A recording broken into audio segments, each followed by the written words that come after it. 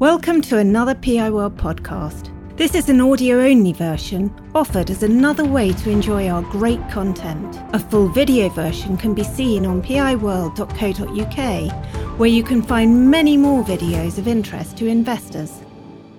Thank you very much for joining the 2022 interim results presentation for Quickscent PLC. I'm just going to start, for any of those of you that are watching that haven't come across the business before, to very briefly describe what we do. So Quickscent is a technology outsource partner, and we work with our customers, which are the manufacturers of electronic equipment, to support them in providing outsourced solutions for key part of their technology requirements.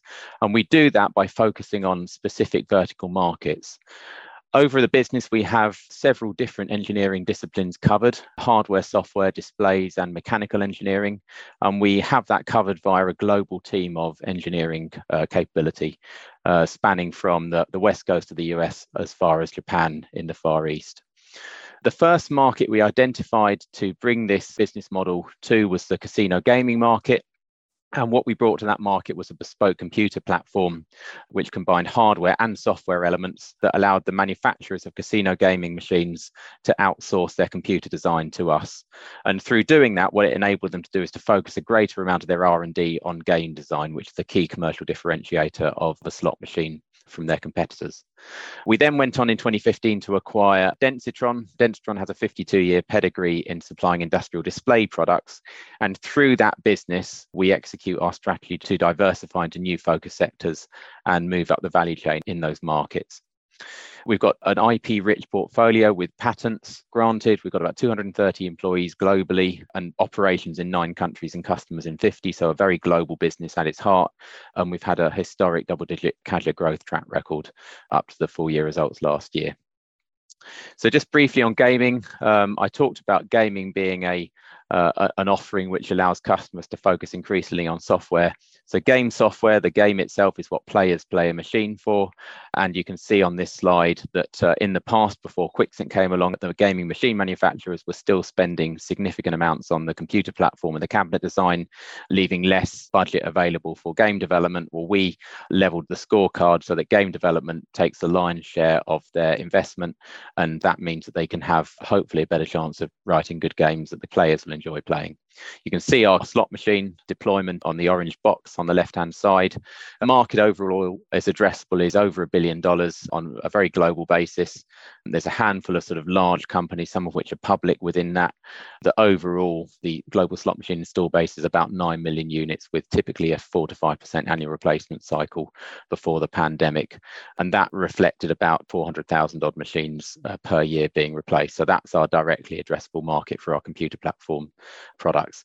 Average video slot lifetime is 3 to 5 years. Outside of that 3 to 5 years, there's a much bigger block of old, what were called colloquially one-arm bandits, which were not video based, and those have a much longer lifetime than that 3 to 5 years for a video slot.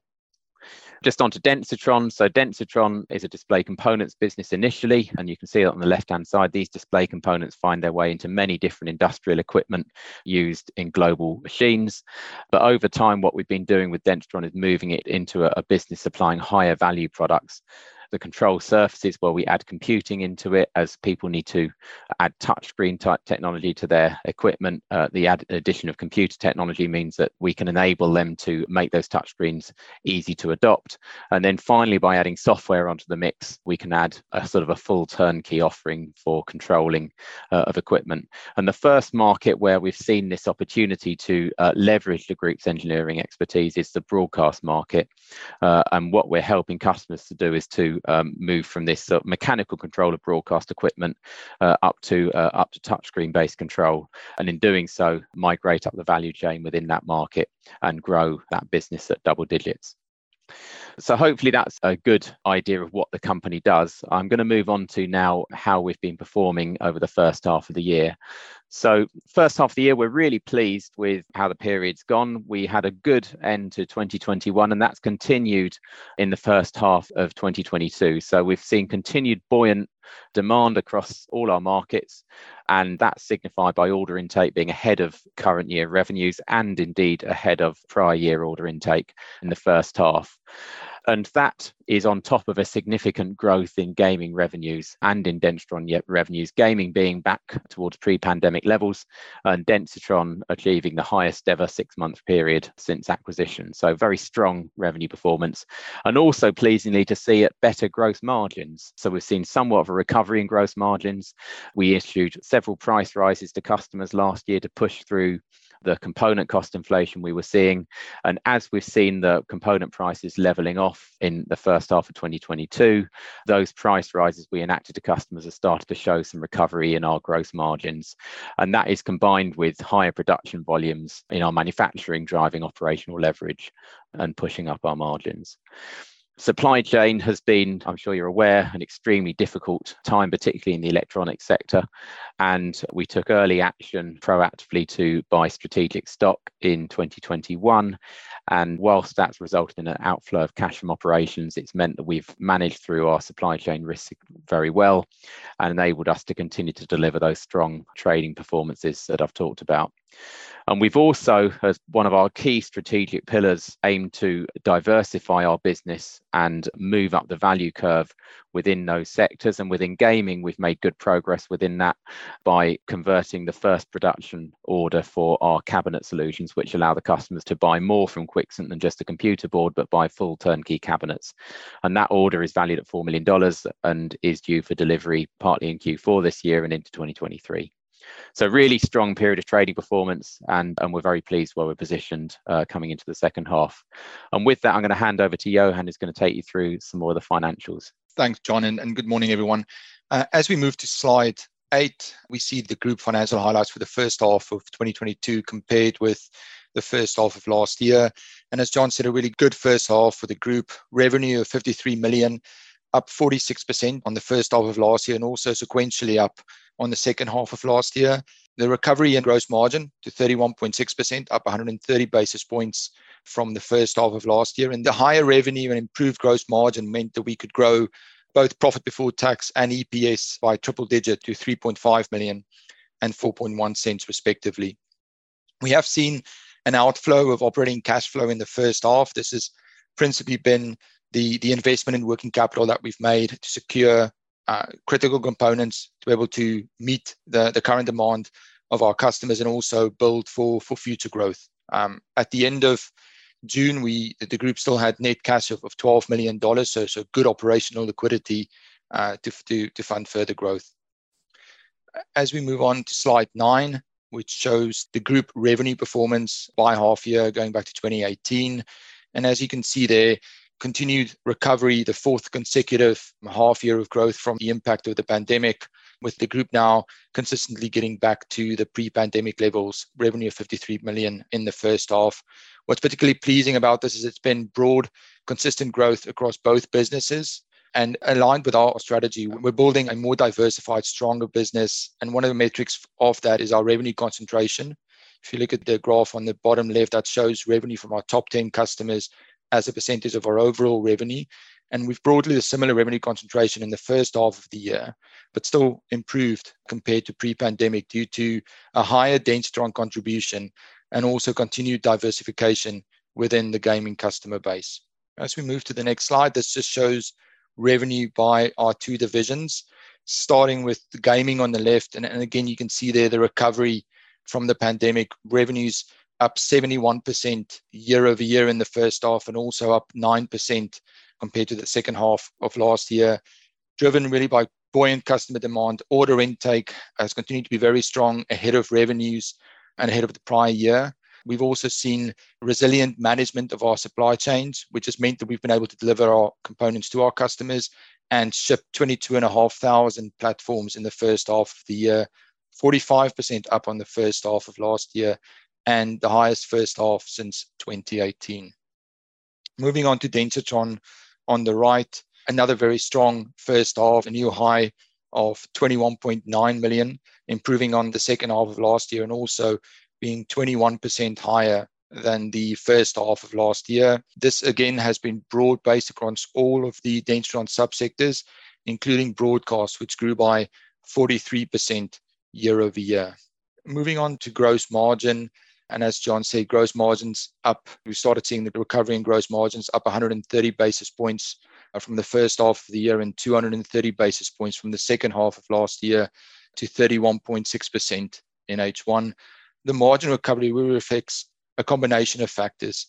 Firstly, we're seeing a leveling off in component pricing, allowing the effect of the price rises that we put through in 2021 and early 2022 to start to positively impact margins. We've also benefited from the higher proportion of gaming revenues, up from 50% in the first half last year to 59% in the first half of this year. And then finally, with the overall higher revenues the group are delivering, that improves our operational leverage, leading to lower cost of manufacturing. So it's really the combination of these factors driving the recovery in margin.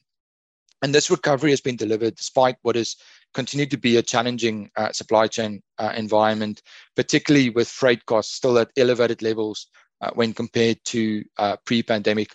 But we have taken action to recharge more of these from our customers. Moving on to our profit before tax, $3.5 million of profit before tax delivered in the first half of the year, nearly 3 times the level of the first half of last year, primarily driven by the higher sales volume. So sales at 2021 margins adding $5.1 million to our profit line, the improved margin adding a further $600,000. We have seen an increase in our operating expenses of $3.1 million. This has been largely due to investment in headcount as we've supported the existing performance and also the future growth of the business by adding to our sales and product development headcount. We've also experienced the impact of cost inflation in our operating expenses, most significantly in wage inflation. We've tried to balance the need to retain top talent with the wage inflation by focusing the salary increases on increasing the variable pay structures and share-based payment compensation. Looking ahead to the second half of the year, we expect that cost inflation will continue to impact our operating expenses.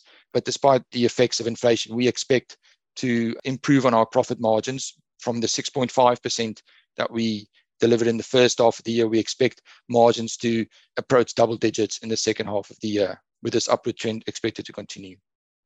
Finally, just looking at our cash performance, this graph shows the movement of net cash in the first half of the year, $12 million at the end of June, decrease of $5.6 million, primarily due to the investment in working capital as we've invested in stock to secure key components and be able to deliver to our customers. And without the investment in stock, we would not have been able to deliver the growth in revenues that we have in the first half and continue to deliver to our customers. In addition to the working capital investment, we've also continued to invest in new product development with $1.2 million capitalized in the first half. And we've also made tax, interest, and lease payment of $1.6 million. Looking ahead to the second half of the year, we expect further cash outflow in the second half due to the dividend payment of $1.9 million that we made in August. And also as we expect that working capital would need to stay at these elevated levels due to what remains a volatile supply chain environment. But looking ahead to 2023, we expect working capital to unwind in line with improving supply chains. And with that, I'll hand back to John. Thanks, Johan. So let's just dig into gaming a bit and learn a bit about what's going on in the underlying market. So one of the things that gives us a great degree of confidence that we have a strong growth opportunity ahead of us in the business is the underlying casino market is very strong. So this is the market that our customers are operating in.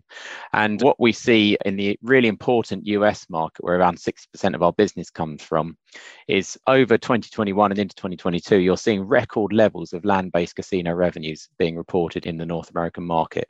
So that sort of level of strong market demand for gaming machines is one of the things that has been surprising in how quickly it's recovered and how resilient it is after the pandemic. So in America, you saw a real V-shaped recovery in land-based revenues and now continuing to report revenues at record levels. Europe's a slightly slower recovery, so principally because many of the European countries had more stringent measures on COVID for longer. You didn't see that stark improvement in 21, but the European Gaming and Betting Association is assuming a significant improvement in 2022, and you can see that characterized in the chart on the slide here. and then thereafter going on sort of a gradual single-digit growth in land-based revenues. Asian markets, so particularly the Macau market, remained heavily subdued due to COVID restrictions. The Macau market in particular is not particularly critical for Quixent's direct opportunity, principally because it's got a very small number of slot machines deployed in the market. It's more of a table games market, so represents a small proportion of our addressable market. But overall, the gaming market itself, and particularly the North American market, is very healthy, and we see the end market as being compelling for our customers to continue to deploy new machines into, and therefore for us to be deploying more of our computer board solutions and cabinet solutions into those customers.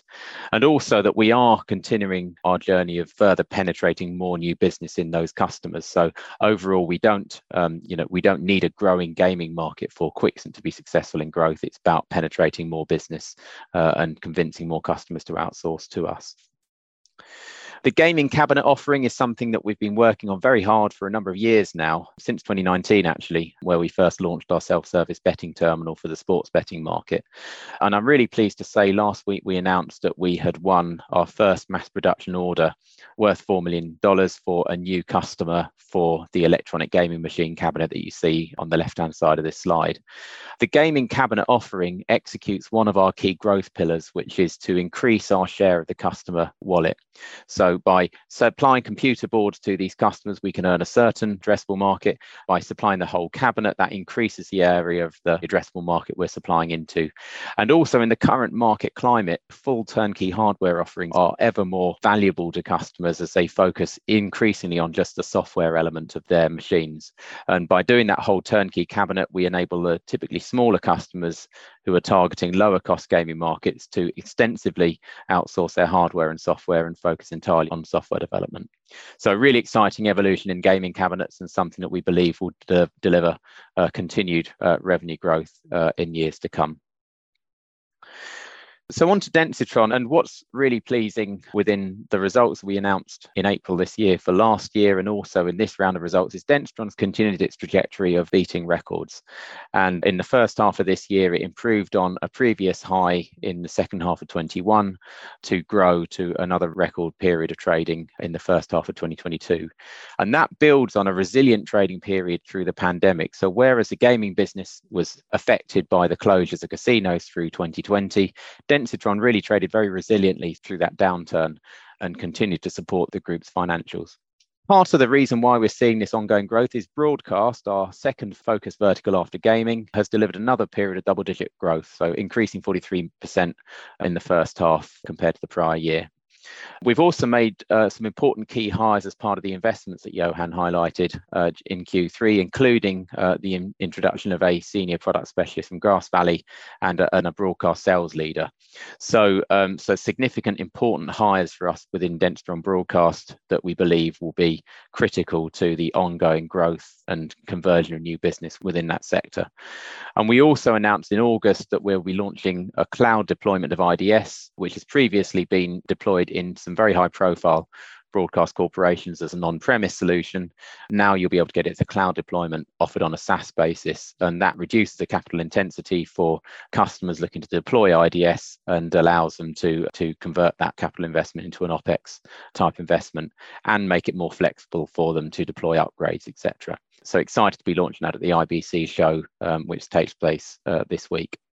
And then the other part of the growth we're seeing in Densitron is just because we've been doing a lot of work over the period since we bought the business in 2015 to transform the company's display components business, the part of the business that's been operating for 52 years. And there's sort of a host of different things on this slide that we've been working on, improving the supply chains and moving it all into Asia, reorganizing the regional teams to improve on their focus in sales growth. We've terminated some non-performing business units and rationalized product offerings, and brought a greater degree of KPI-led management. And overall, what we believe is this has led to a sort of a structural improvement in our fortunes in the Densitron display components business. And particularly at the moment, we think that the investments that we've made into inventory has given us a competitive advantage and allowed us to win new business in what is a very competitive market. So we believe that these actions overall in the long term can deliver the sustainable single-digit growth from the Densitron core display components business. And that then sits alongside the double-digit growth that we see from the focus markets such as broadcast. So an exciting time for us, we believe, in Dentratron, and sort of the turning of a corner for that business to a future exciting growth story. So just onto the group, and I just want to sort of highlight or reiterate some of the group growth drivers that we have. So the first is we seek an objective to identify target vertical markets where we can supply a product into that market which is not currently offered in general technology solutions. And we then try and allow the customers to outsource that part of their infrastructure to us. And within that, we've made good progress in the first 6 months this year because we've delivered another double-digit period of broadcast market growth, which is our second target vertical market. We've also, as an objective, got a target of identifying new customers within that market and really understanding at a very grassroots level what those customers need. And we've also had successful conversion of a new customer in gaming cabinets and pipeline progression within gaming boards and broadcast as well. So successful progress on that objective from the group's growth strategy. We've successfully increased our share of the customer wallet, so by announcing our first gaming cabinet mass production order, and continue to invest to move up the value chain in products such as Tactilla, which is a tactile touch technology that's used for the broadcast market. And we continue to have a robust balance sheet. So as we see strategic acquisitions that are compelling to add technology capabilities, we have a position where we could move forward on deal flow of that ilk. So just in terms of outlook, we are extremely confident in the business's growth ahead of it. So we have an ongoing strength of broad-based order intake, and that gives us confidence that there is significant growth available in high quality revenues. Our product offering, brand strength have been, if nothing else, improved during the last period as we've helped our customers through a difficult time, and we've had greater stock available because of our investments into strategic stock, and that's driving increased customer momentum. And so whilst there is ongoing macroeconomic uncertainty and we don't expect supply chain challenges to ease immediately, we believe we have got good experience in tackling those issues, and we believe that means that whilst we continue to have demand which is tempered by supply, we believe that we can take advantage of the buoyant market demand as we go forward. So supported by a strong start to the second half and excellent order coverage, we're very, very confident achieving the recently upgraded 22 expectations for revenue and profit, and believe in the longer term, through disciplined execution of the growth strategy that I outlined, we have compelling opportunities for long-term, high-quality, sustainable growth. That's the presentation. I'd be very happy to take any questions. And we've got a question from James Wood from Canaccord. 2 questions from me. Both kind of relating to turnkey cabinets, I guess, in one way or another. The first is more to do with the sales cycle and whether the sales cycle for turnkey cabinets differs from that relative to, the standard platform offering. Also, there's a similar regulatory environment with regards to the bill of materials on that. And then the second question is to do with working capital intensity. Obviously, investment in stock's been a key driver of the success of late. And I wondered what a normalised profile is going to look like going forwards, especially if you continue to build out the cabinet business. Okay, thanks, James. Yeah, I'll pick up the first one, and Johan, maybe you could pick up the second one. So just on the first point, the gaming cabinet sales cycle, I think, is very similar to the computer board sales cycle, principally because the end offer is exactly the same. So whilst perhaps in gaming cabinets, because we're targeting some of the smaller customers, there may be a degree to which you can win the business quicker. I think that the ultimate conversion of lead through to mass production sales is about the same, because you still have the customer's integration effort to put their software onto our gaming hardware. You then have the regulatory approvals to seek. So I don't see a radically different sales cycle compared to the gaming computer board. So it is, a relatively long gestation period, although I think because we're doing more of it, they haven't got to investigate mechanical compatibility between the computer boards and their own cabinets, because we're designing that whole piece for them. Perhaps the conversion of the lead to confirm new business may be a bit quicker. Yes, and then just on the second one, James, in terms of the process with working capital for the cabinets, it's really similar to the rest of our gaming computer boards, and so there shouldn't be a change in the working capital profile or in terms of the investment because of the cabinets versus our more traditional business. And it's also, we have the same challenges around this. So it's going to be the working capital profile will change just in line with how the broader market normalizes. I think it's fair to say, James, on the overall supply issues, we do that they will ease. There's the $1 million question of when. Literally $1 million question of when they ease, but they will ease, and as they do ease, we have the ability to reduce our inventories from the current levels. So we don't see that structurally our group inventory needs to remain at this level on an ongoing basis, but clearly underpinning customer demand and trying to protect customers from supply chain stoppages, which has been our central objective throughout this period, is the most important thing we can do. So utilizing working capital to enable that has been our preferred approach. But as soon as we start to see some confidence that there is going to be an easing of components, and bear in mind, it's any component in our design that could stop the production. So we need to be very careful about sort of being blasé about some areas of the market easing, because if others aren't, we could catch a cold. So we have to make sure we safeguard supply chains first and foremost, and as they ease, we expect to see a reduction in working capital intensity. And we'll go to Lorne Daniel from FinCap. Quick follow-up on James's question on the cabinet. One of the points that was made about the turnkey solution is that you would be able to make a difference in terms of the designing, for example, a better heat diffusion than they've had in the past. Have you been able to institute that in this first order? Will it differ? Will people look at this order and say, this is a better way to do it? Have you been able to make a difference, or will that happen as we go forward in terms of cabinet designs? Yeah, so we have taken into account a lot of things that we've learned. We've learned lots from looking at customers' deployments of our computer boards, and so yes, we have implemented some of that. Of course, engineering is always about ongoing continuous improvement. So there are things that we also will continue to enhance as next generations of the product come out.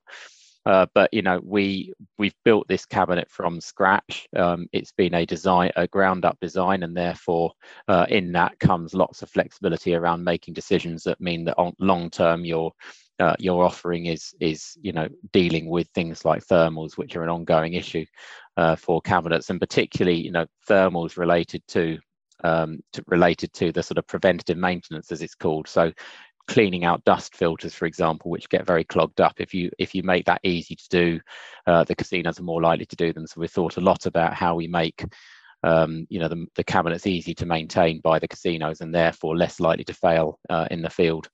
Dust is a real problem in many of the locations where machines are installed. It's a dusty environment. It can be in things like the desert, where you get a lot of sand coming in.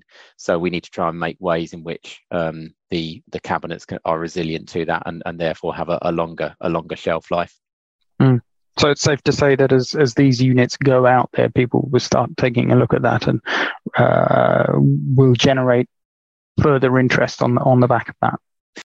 Yeah, and I think it's fair to say, we've talked a lot. I mean, we work with our customers anyway, that design their own cabinets on thermal design, because obviously, we have a vested interest in making sure that our boards are installed in the right locations, that they haven't got any of the vents blocked.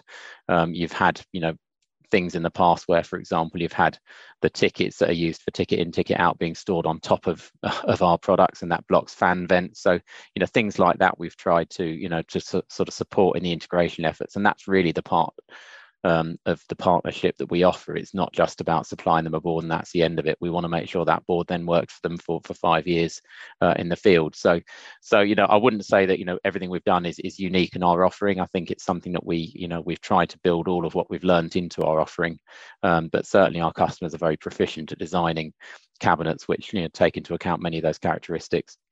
And we'll go to Hayley Palmer at Canaccord. I just had a quick question on the price rises and the gross margin impact. And I was just wondering, as the component prices level out and then maybe return to more normalized levels. Might that create some risk to an unwind of the price increases that you've put through to customers, and then would there be kind of an associated impact on the gross margin on the other side of that? Yeah, so it's a great question. So, look, we've said, time and time again, we're not looking to profiteer out of the inflation that we've passed through to customers. So we have done several rounds of price increases. In fact, it's sort of evident in our P&L that it's hit us because we haven't done it fast enough or greatly enough through 2021. So we're not looking to profiteer out of the price increases that we've effected to customers. And so, as we start to see prices easing on the component side, we are going to look to offer customers, a reduction in their sale prices. It would only be fair to do so, so that the pace at which that happens, will be dependent on the pace at which we see components easing off. We're not looking to sort of give discounts because there are rumours of easing of the market of market pricing. We haven't seen that bill of materials cost easing yet. We've seen it levelling, so it's not continuing to go up. But we will look to offer some discounts to customers as the market starts to ease and component prices go down. And ultimately, that's why our business objective is about increasing the value of our product offerings. So within the Dentstrom business in broadcast, we're looking to increase the value of the products we're offering, because that's how we earn enhanced margins, through earning it with products which are worthy of those margins, not by profiteering out of market dislocations on pricing. And we've got a question from Robert Sanders at Shorecap. Just on the dollar and trying to gauge what the move in the last 6 months has done in terms of to the business, and more importantly, what's going to happen as we move into the next year. Is it a tailwind? Is it a headwind? How do you go about forecasting what the dollar is going to do? Johan, it's probably good for you to pick up. Yeah. In terms of what the dollar is going to do, I think it's at the moment maybe it's what the pound's going to do against the dollar, which has been difficult to forecast. I think in terms of our exposure to the dollar, most of our more than 90% of our sales are in dollars. So the dollar movement doesn't really impact our sales price. And we also buy most of our components in dollars. It's really just our operating expenses with our cost base in the UK and in Europe, which is impacted by the dollar. So the strengthening dollar will help us from an overall operating expenses perspective. And so we've taken out hedges in the past to hedge against the movement in the dollar, but for the most part, it's just managing the costs, and then keeping a close eye on the FX movements. And we'll go to William Larwood at Liberum. First question for me is just sort of on the sort of margin differential between sort of the turnkey cabinet sales and your sort of existing computer board devices. So, as that portion grows over time, is there a margin benefit there? And then the second one is, what are your thoughts on sort of M&A at the moment? Are you looking at any opportunities in other sort of subsectors? So on the first point, the gaming cabinets, sort of probably unsurprisingly, there's a big lump of metal that we're supplying as part of that offering. And those gaming cabinets are an important sort of route to market for our computer board. So the overall gaming cabinet revenue, overall gaming cabinet margins, we expect to be somewhat lower than the computer board margins, although still from a sort of an overall group point of view, still compelling to target, and certainly not dilutive to where the group margin is today. So gaming cabinets nonetheless add value to the mix, and so they'll be priced accordingly for that value that we're offering in terms of the full supply chain outsourced to us.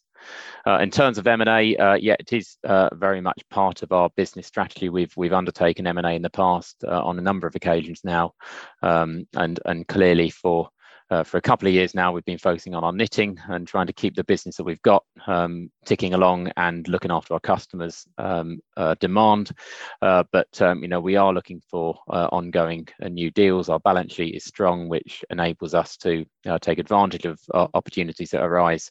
And where we see technology companies or bolt-ons which would enable our acceleration of our growth strategy, we would look to take advantage of those through acquisitive means. And that is the end of questions. John, do you have any closing remarks?